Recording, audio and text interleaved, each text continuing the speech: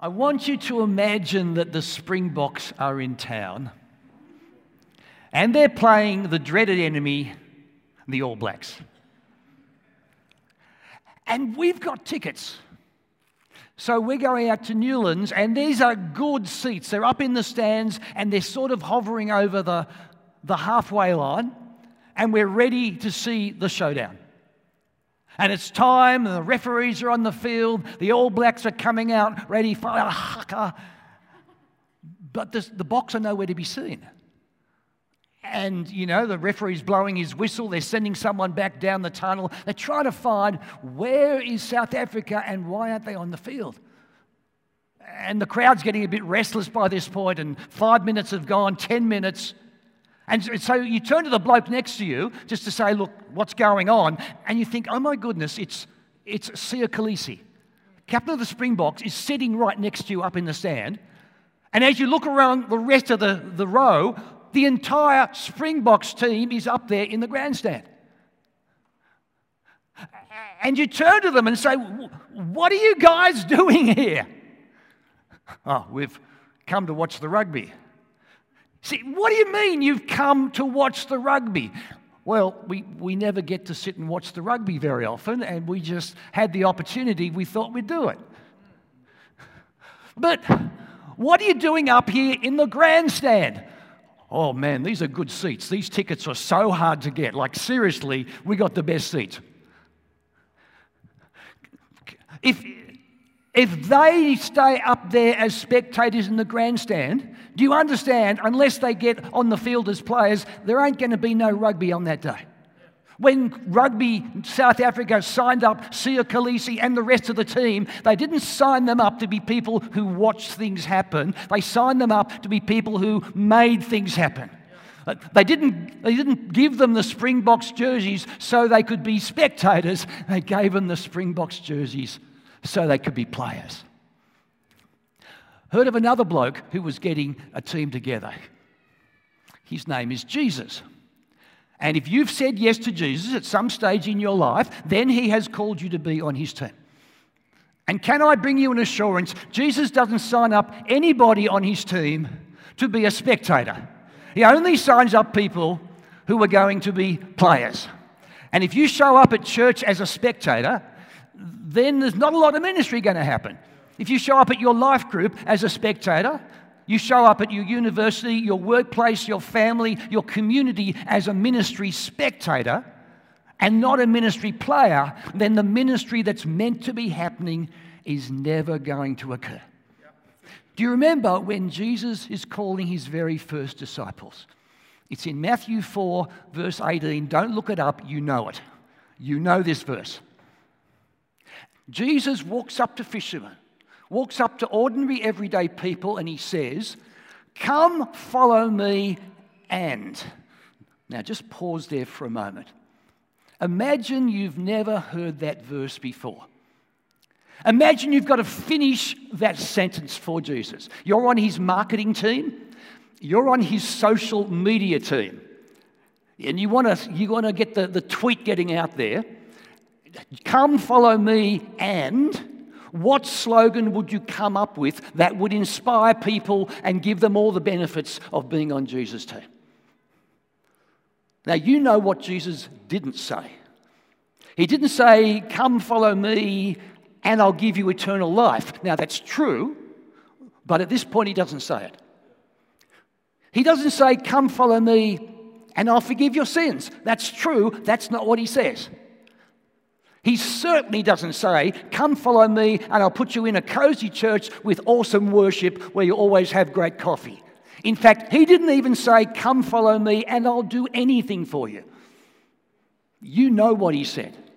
He said, come follow me and I will make you fishers of men. Come follow me and I'll train you to reach people. Come follow me and I'll put you on my ministry team. Come follow me and together we will change the world. Because we're not spectators, we're players. Now, that's actually the title of my message, and just so you don't sit there just being a spectator, I'm wondering, can I get you to join in that every time I say it? Every time I say, we're not spectators, can you reply in loud and enthusiastic passion, we're players? Just 2 words, you'll memorize them. Can we do a little test? Because we're not spectators. Oh, love the enthusiasm. Keep it going. When you came to Christ, that moment where you said yes to Jesus, why did God call you? What was his plan? What was the result he was looking for? Was Jesus just stitching up a personal salvation contract with you? Was God's plan simply to draw you into a close and intimate relationship with him? Because if that's all God was after, he would have taken you to glory straight away. If all God wanted for you to be in an eternal, close relationship, you would be in heaven right now, where you will never, ever be closer to Jesus with nothing separating from you. But by observation, some of you are still here. Do you understand that there is another purpose to God calling you to himself? It's so that you can witness for him and help others discover the brilliance that you've discovered in Jesus. And if you're feeling like you just want to step back a little bit and just take it a little bit easy and let everybody else run around and do the ministry, I want to assure you, Jesus has never called you to be a spectator. He signed you up to be a ministry player, because we're not spectators. Can I look with you at 3 different pictures as to what it means to be a player on Jesus' ministry team? So if you've got your Bibles handy, now's the big time to go for them. We're going to go to 2 Timothy. So if you've got your own Bible there, follow along. I'll guide you through it. But there's 3 pictures that God inspires Paul as he's writing to the young leader, Timothy. Picture number 1, you're called to be a soldier. 2 Timothy chapter 2, verse 3 and 4. It says, "Join with me in suffering like a good soldier of Christ Jesus. No one serving as a soldier gets entangled in civilian affairs, but rather tries to please his commanding officer." The first picture that Paul thinks of what it's like to be on Jesus' ministry team is that of a soldier. Now, can I admit to you, I have never been in the military at all, and my suspicion is I would flunk it really badly. Seriously, it is not a life of comfort and luxury. It is a life of discipline and hard work. And Paul would know exactly what it's like, because he's writing this letter to Timothy from prison, where he is chained 24 hours a day to one of Rome's finest, and he gets to witness firsthand the might of the Roman military machine, which was progressively conquering the world. And he sees the dedication and the hard work and the absolute commitment of the Roman fighting machine. The life of a soldier is seriously hard work. And look, I don't think I would survive boot camp. I mean, getting out of bed before the sun comes up. Ugh. 10-kilometre run before breakfast. Ugh. Army breakfast. Ugh. Yes sir, no sir, polish your boots. Do you understand? They would flunk me out of the academy when a few weeks were over. And of course, if you're in the military, by the way, I take my hat off to you. If you have served your country, seriously, you have my absolute respect. Anyone my age who's a South African, you fought in Angola, you did what your country called you to, and you have my total respect for doing that. I don't know I would be able to handle it very well at all. Because if you're a soldier, you might get called into war, and you'll be on the front lines, you'll be in the trenches, and you're called to face an enemy. So if somewhere along the line you became a Christian for all the good things that God would do for me, eternal life and forgiveness and community and destiny and purpose and a cool church, if that's the only reason you came to Christ, do you understand you're in dangerous territory? Because that's not the picture that Paul is giving up. If you've signed up as a Christian, you have enlisted for a battle. You're being called to go to the front lines and to actually take on an enemy. Come on, if you're a Christian, you're called to be a soldier, so don't settle for being a tourist. Now, there are some similarities between soldiers and tourists. They both travel the world. They both encounter people from different cultures. They both come across people with different languages. They both go to new places and discover new things. But there is a huge difference between a tourist and a soldier. The tourist is there for their own pleasure. The soldier is there at the pleasure of their commanding officer to defend their country in a battle. Come on, if you've become a Christian, you are not a tourist on a cruise ship, you're a soldier on a battleship. And there's the world of difference between them. Now, there's nothing wrong with cruise ships. Some years ago, Karen and I took the once-in-a-lifetime Let's Get to Europe holiday, which included a 4-day cruise of the Greek islands. It was very nice. We'd get out of bed in the morning and go up onto the deck for the all-you-can-eat buffet breakfast. While we were there, a steward would go into our room and not only clean our ensuite and make our bed, but pick up all our clothes from the floor, neatly stack them up and put them on our beds and tidy the whole place up. It was like being at home with Mum. Like, it was great. Then we'd dock at another island. They had tours organised, little buses. They'd take us out, give us lunch, show us the sights. It was absolutely wonderful. We would come back to the ship in the late afternoon. We'd sit on those long sun decks up on the deck and have little waiters running around giving us lovely, cool drinks and just relaxing under the sky. Oh, it was very nice. But if you've become a Christian, you're not a passenger on a cruise ship. You are called to be on a battleship. You're not there just to lie back in your church seat, having all your leaders run around and serve all the ministries. You're not there with your little prayers to Jesus, treating him like a little waiter, to fix everything up for you and to make things right for you and to make your life comfortable. You are there to please your commanding officer. You are there to not get entangled in civilian affairs. And if you're not careful, as a Christian, you can just start to just take a bit of a back seat. And you don't join in when it's not your favourite song. And you quietly complain to people around you when church isn't exactly the way you want it, because it's got to be for you. It's somehow become all about you. Come on, you're called to be a soldier, so don't settle for being a tourist. Because remember, we're not spectators. Okay, keep the enthusiasm up there. Picture number 2, you're called to be an athlete. The very next verse, 2 Timothy chapter 2, verse 5.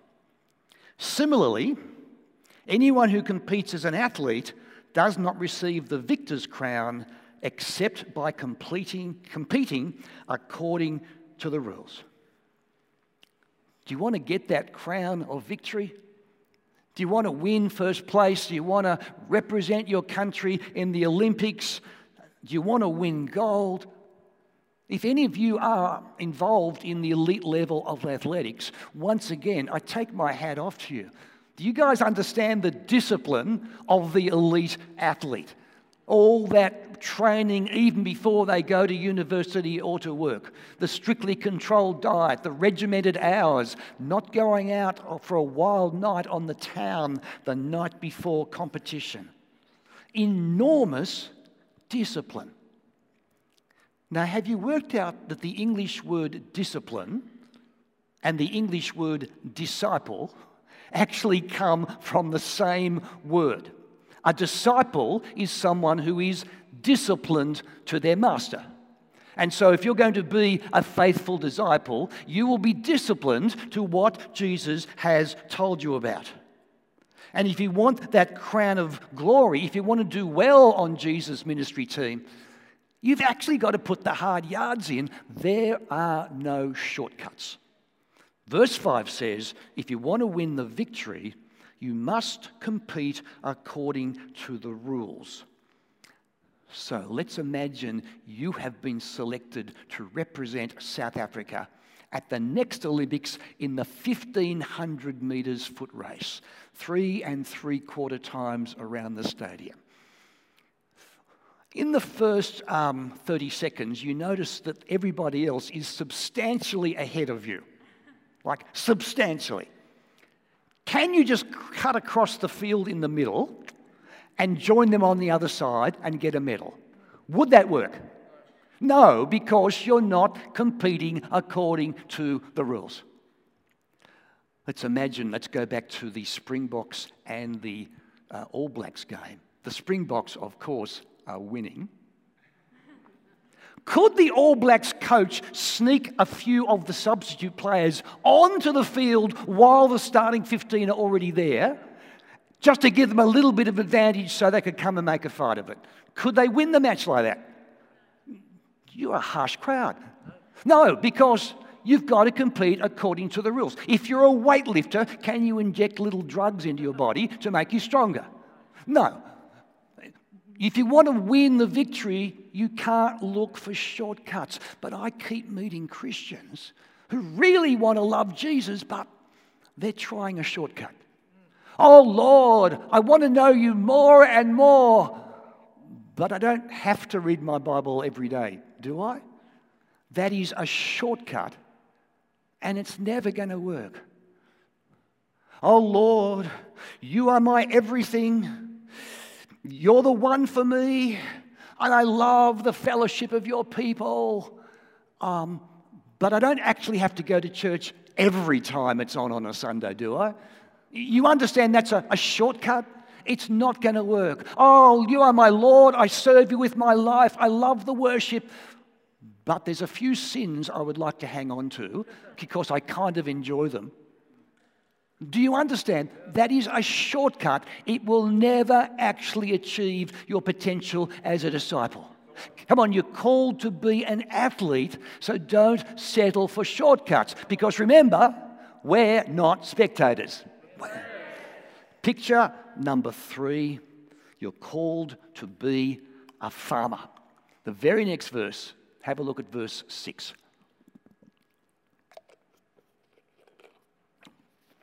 2 Timothy 2 verse 6. The hardworking farmer should be the first to receive a share of the crops. I have never been on the land. If you've been involved in farming at some stage, I salute you because it is darn hard work. Who on earth would want to do it? There's those early mornings, there's the long hours, there's 365 days of the year. You're out there in the sweltering sun, you're out there in the pouring rain. And unlike the soldier, there's no glory when you're pulling the cow that's stuck in the hedge. Unlike the athlete, there's no grandstand applauding you when you're fixing the fence in the back paddock. Like the farmer shows up day in, day out and doesn't have anybody cheering them on. They simply do their job week in, week out, day in, day out. Does your ministry ever feel a bit like that?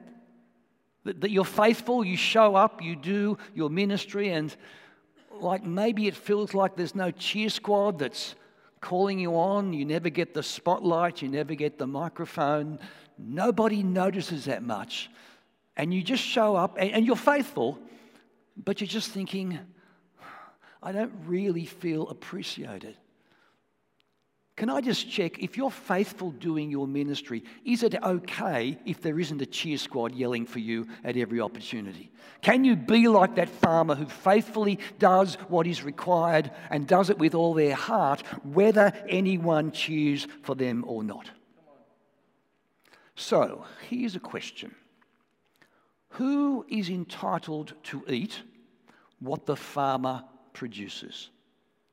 Now, I'm a city boy, and as a youth pastor in Australia, I work with city kids, the ones who all think that meat comes in polystyrene trays at the supermarket and that milk is dispensed in cartons. They were my wonderful teenagers. If I ask them who is entitled to eat what the farmer produces, their answer would be, I am. I want to go into McDonald's and order my 2 all-beef patties, special sauce, lettuce, cheese, pickles, onions on a sesame seed bun. Like the farmer does the work, I get the benefit. Food with no effort. What could be better? But think about this logically. If there is anybody who is entitled to eat what the farmer produces, it's actually the farmer, because they're the one who has worked for it. Now, we city people don't get that connection. We want to go in and get our KFC, never imagining the chicken farmer that works so hard behind it. We want to get our McDonald's McValue meal, never thinking there is a beef farmer somewhere in the world who slogged their guts out to produce this beef. There is a wheat farmer somewhere in the world who worked day and night to grow the wheat to make this bun. There is a sesame seed farmer somewhere in the world who grows sesame seeds, and there's a pickled onion farmer somewhere, and if I can find him, I'm going to tell him to stop. You understand, the food is there, and we don't think about the effort that was required to do it. Now, let me tell you a little bit I know about farming. A farmer is essentially the producer of food, not the consumer of food. The thing that delineates a farmer separate from... I produce no food. I consume a lot, I don't produce any. The thing that marks a farmer is they are the producer of food. So let's just imagine for a moment that every farmer in South Africa and their families, they decided that for the next 12 months, that the farmer and their family would consume every little bit of produce that their farm produced. So for the beef farmer, he and his family consume, they eat up all the beef that is produced that year on their farm. The wheat farmer and his family eat all the bread that is baked from the wheat that they grow. The farmer who runs the wine farm, they consume every drop of wine that their vineyard produces for a whole year. Just imagine if every farmer in South Africa for the next year totally consumed every food they produced. May I suggest 2 results? Number 1, fat farmers. Number 2, the rest of South Africa starves. Because they consume everything they grow, there is nothing for us. Imagine if every church in South Africa totally consumed all their own ministry for the next 12 months. All the Bible teaching is all for me. I'm going to fill myself with the good Bible teaching. All the worship, it's for me, to make me feel good about being a Christian. All the money we give, it's to spend on us so we can put cushions on the seat and install air conditioners and other stuff. You understand? Imagine what would happen if every church in South Africa for the next year totally consumed every bit of ministry that they produced. May I suggest 2 results? Number 1, fat Christians wallowing in all that ministry. Oh, yummy. Number 2, nobody else in South Africa hears about Jesus. No one has their eternity transformed. Nobody comes to Christ. Nobody gets involved with church. The kingdom never grows, and the devil is incredibly happy.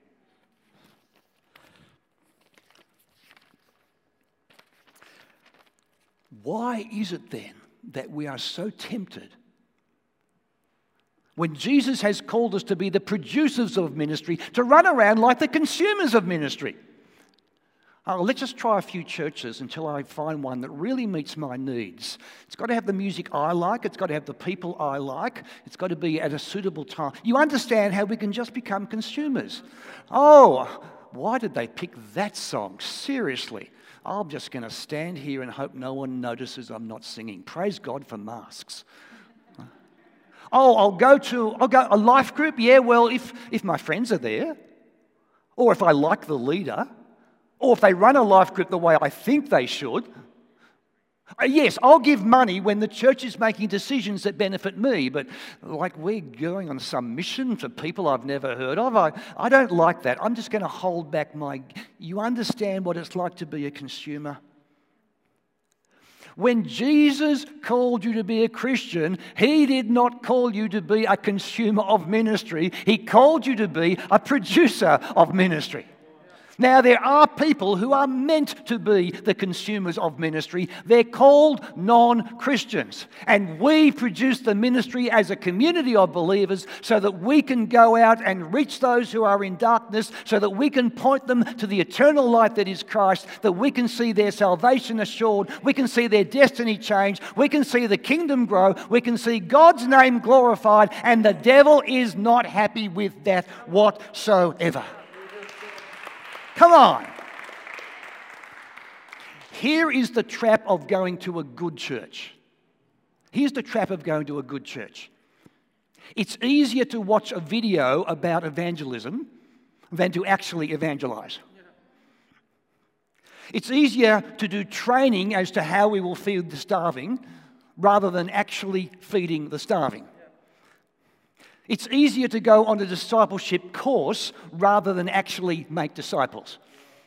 It's easier to have a Bible study about helping the poor rather than actually helping the poor. It's easier to sit in the seats with some guy at the front inspiring you to be back in the front lines than to actually go back in the front lines. And that is the trap which is always there. It's there for me and it's there for each one of us. And I just want to check with you, is it possible that you've moved out of the front lines of ministry and you're settling for the comfort of the parade ground? That you're no longer on the battleground, you're back at the parade ground where everything is safe and everything is nice. Is it possible that you've given up being a ministry player and you're settling for being a ministry spectator? Can I assure you, Jesus was no spectator. Jesus did not run his mission to planet Earth from the 42nd floor of an air-conditioned office in heaven somewhere, barking out orders over a megaphone. Come on, he came to our planet. He was born as a man. He lived in poverty. He shared the pain of those around him. He stood for his cause. He died for his cause. He suffered so that we could have eternal life. He was no spectator. Jesus was absolutely a ministry player. He rolled his sleeves up. He got his hands dirty because he cared so much about you. He would do anything that you could be transformed to become his child.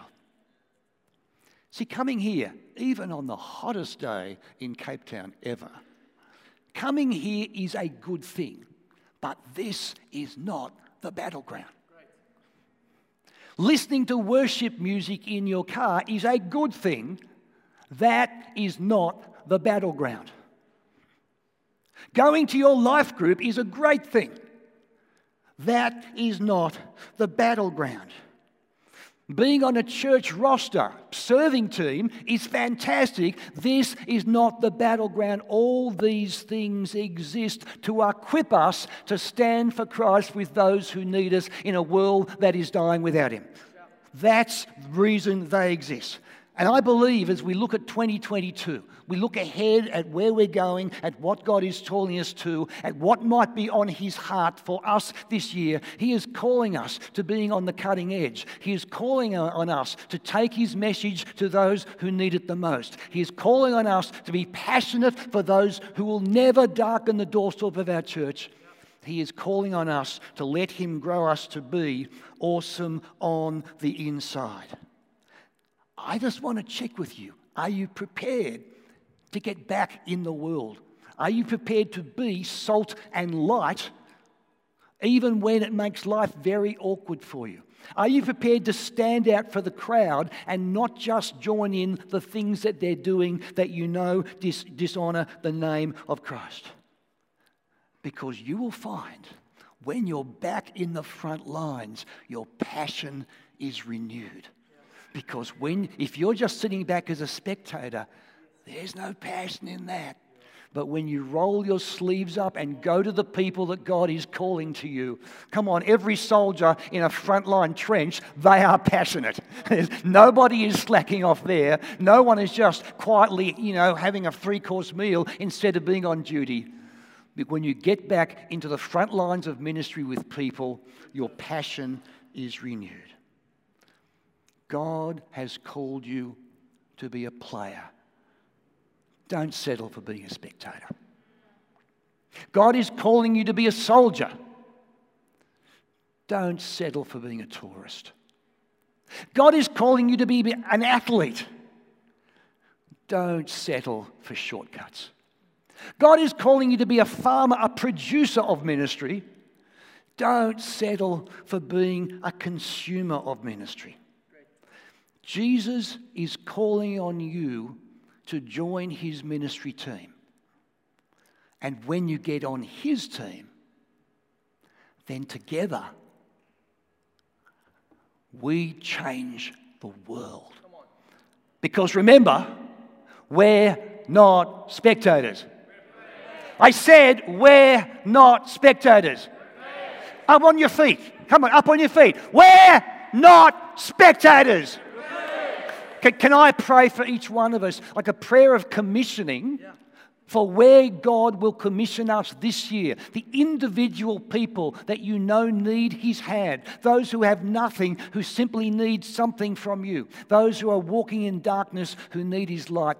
Can I make this a prayer for every single person here that we are being commissioned by Jesus and His Holy Spirit to be the community of Cape Town that changes this city forever this year? Father God, I praise You that You did not remain a spectator, that Your Son was born as one of us and lived in our sewerage and took upon us our sins and died and rose for us. I praise You that You are calling us to be on Your ministry team. Thank You for the privilege of serving under Your banner. And I pray for each person who is here, that as we stare down the barrel of 2022, we will see this year with Your eyes. We will see our friends with Your eyes. We'll see the darkest places with Your eyes, and that we will see our growth as Your people the way You would see it. Father, empower us with Your Spirit. Fill us with the passion of Jesus. Give us hearts that long to obey You no matter what the cost, and send us out so this city and this country and this world is transformed by You. Father, I commit every person here to Your service. May our eyes stay fixed on You so that we achieve things for Your glory.